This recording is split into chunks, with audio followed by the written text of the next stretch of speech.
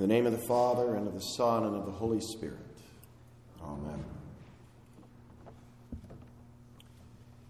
In the summer between my 8th and 9th grade year, I was riding my bicycle home from swim team practice on a bike path in Reston, Virginia. Next thing I know, I woke up in the middle of Colts Neck Road staring up at a paramedic. I'd been hit by a car and I had a concussion, a badly broken leg, and some serious road rash. If only someone would have warned me that I need to stop and look both ways before crossing the street.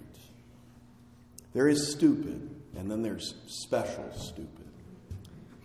My summer took a dramatic turn in that moment. I was blessed to have survived. Life can change in a moment. A phone call, a text message, a tumble and fall, a doctor's diagnosis, or a visit from an angel. Joseph of Nazareth's life is already in turmoil. His fiancée, Mary, is starting to show a baby bump, and Joseph only knows one thing for sure. It's not his baby. Joseph is torn up. He's angry, confused, doesn't know how to respond, but Joseph is a good guy. He knows that two wrongs don't make a right, and he still cares about Mary, so he decides to quietly break things off so as to not bring additional shame upon Mary. But before he does anything, Joseph decides to sleep on it, and so he lays down, depressed and brokenhearted. And while he sleeps, an angel of the Lord, a messenger of God, appears to Joseph in a dream. The word angel in Greek means messenger. God's messenger has a message from God for Joseph. Joseph, son of David, do not fear to take Mary as your wife, for that which is conceived in her is from the Holy Spirit. She will bear a son, and you shall call his name Jesus, for he will save his people from their sins. One short message, and everything changes for Joseph. His plan to minimize Mary's shame by divorcing her quietly is gone. Instead of the gossips thinking that Mary was being unfaithful, now they will assume that Joseph took advantage of poor Mary. Joseph takes the shame that people would have heaped on Mary, and he puts it onto himself. This is what all husbands should do for their wives, and it's a beautiful picture of what Jesus does for his bride, the church. Jesus takes all of the shame and guilt of the sins of his people, and he puts it on himself, so that he might present the church to himself in splendor, without spot or wrinkle or any such thing, that she might be holy and without blemish. The angel addresses Joseph as son of David, even though as far as Joseph is concerned, any glory of being descended from David is long past. Joseph is just another unknown guy from a nowhere town trying to get by. Son of David. What does that have to do with anything? Now, those reading the Gospel of Matthew have just read the first 17 verses, which are 42 generations of Jesus' genealogy, going back from Abraham, Isaac, and Jacob, down to Jacob, the father of Joseph, the husband of Mary, of whom Jesus was born, who is called Christ. Jesus will be adopted into the royal line of David through his stepfather, Joseph. Those reading the gospel know all of this. But this is all news to Joseph. The first sentence of the angel's message to Joseph is almost incomprehensible. The baby inside of Mary is from the Holy Spirit. Wait, what? What does that even mean? How does that work? It doesn't make sense, and yet it must be true because God said it is true. The first sentence changes Joseph's life. And the next sentence is even more powerful. She will bear a son, and you shall call his name Jesus, for he will save his people from their sins.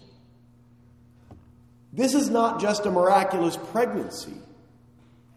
This baby is no ordinary baby. He will save his people from their sins. Who can save people from their sins? No one can do that. No one except God. And this baby is to be called Jesus. Jesus. That's the Greek form of the Hebrew name Yahshua. Joshua in English. Yahshua means Yahweh is salvation. Yahweh saves. Yahweh is God's name that he told to Moses out of the burning bush. The baby's name means Yahweh is salvation, and the angel says that the baby will save his people from their sins. How can this be true? Joseph's head must be spinning. How can this be happening to me? How is this possible? Mary is pregnant with Yahweh who will save? Mary has the long-promised Messiah growing in her womb? How can this be? How can the infinite God be contained in the finite body of that tiny little unborn baby? So many questions brought by the angel's message from God. So many questions. When Joseph woke from sleep, he did as the angel of the Lord commanded him. He took his wife, but knew her not until she had given birth to a son, and he called his name Jesus. Joseph did as he was told to do, even though this turned his life upside down. Even though Joseph doesn't know what will happen next. He doesn't know all the implications. He does not have all the answers. He just does what he's told to do. Joseph here is a great example for us. Joseph does not question the angel's message in his dream. He doesn't dismiss it as a result of spicy food before bedtime. He doesn't demand answers. He doesn't try to explain it away or make excuses. He does what he is told to do. He follows orders. And strangely, that almost sounds wrong to us. We've been told to question authority, to not just blindly follow orders. To our ears, it sounds like Joseph's being weak for just following instructions because our sinful nature makes us naturally rebellious. We rebel against parents, we rebel against teachers, we rebel against coaches and bosses and the government. When someone tells us what to do, you think, well, I know better. I have a better way. In this world, obedience is viewed as weakness. And we applaud those who resist authority. Joseph does what he is told to do, even though it will make his life difficult. Having Christ in his life does not make Joseph's life easier by doing the right thing. Christ complicates life. Christ brings with him his cross and Joseph's cross. And your cross. It would be easier for Joseph to roll over in bed and just ignore each of the angel's messages. But that's not God's way. Joseph does things God's way. And God's way is not the easy way,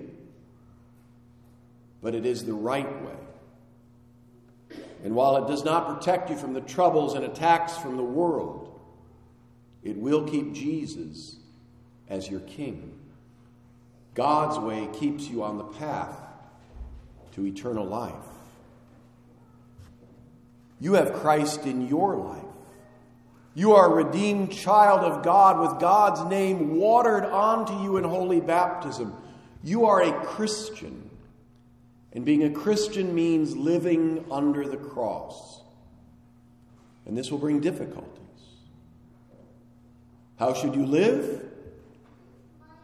Do what God tells you to do because He is God and you are not. Love God. Love your neighbor. Love your enemy. Pray for those who persecute you. Do not be conformed to the world, but be transformed by the renewal of your mind. Gather together each Lord's Day to confess your sins and receive forgiveness. Keep intimacy inside the bonds of marriage. Turn the other cheek. Don't get angry with people. Do not lust after people. Pray. Give generously and quietly. Forgive each other. Care for each other. Serve God, not money. Do not be anxious. Do not judge others. Speak the truth in love. Confess your sins. Repent, for the kingdom of heaven is at hand. Do what God tells you to do because you belong to God. The angel's short 2-sentence message changes Joseph's life. He goes from being an unknown descendant of King David to being stepfather to the King of the Jews. Joseph's adopted son is the King of all creation, the Christ, the Savior of the world, Yahshua. Yahweh saves. Joseph will receive 3 more messages from God through an angel appearing to him in dreams. He's instructed to flee to Egypt before Herod the Great kills all the baby boys in Bethlehem. And then after Herod's death, Joseph is told to return to Israel, and once there, he's told to go to Nazareth to avoid Herod's son, Archelaus. Joseph receives the messages from God and immediately does what God tells him to do. No words of Joseph are recorded in the Bible. He gave no speeches. We have no pithy fatherly advice from Joseph. He is our example of quiet, humble obedience to God. Joseph does what he is told and protects and provides for Mary and young Jesus. Joseph saves Jesus, who saves you and me and all who believe in him. Life can change in a moment. But God's promises do not change. Through all the turmoil and trouble of life, you remain in Christ, and Christ in you. You are an adopted child of God. Yahshua, Yahweh saves, saved you. Amen. And now may the peace of God, the peace that is beyond understanding, keep your hearts and minds in true faith until our Lord Jesus returns in glory. Amen. We rise to confess our faith in the words of the Nicene Creed, and the prayers of the church will follow the Nicene Creed before the offertory.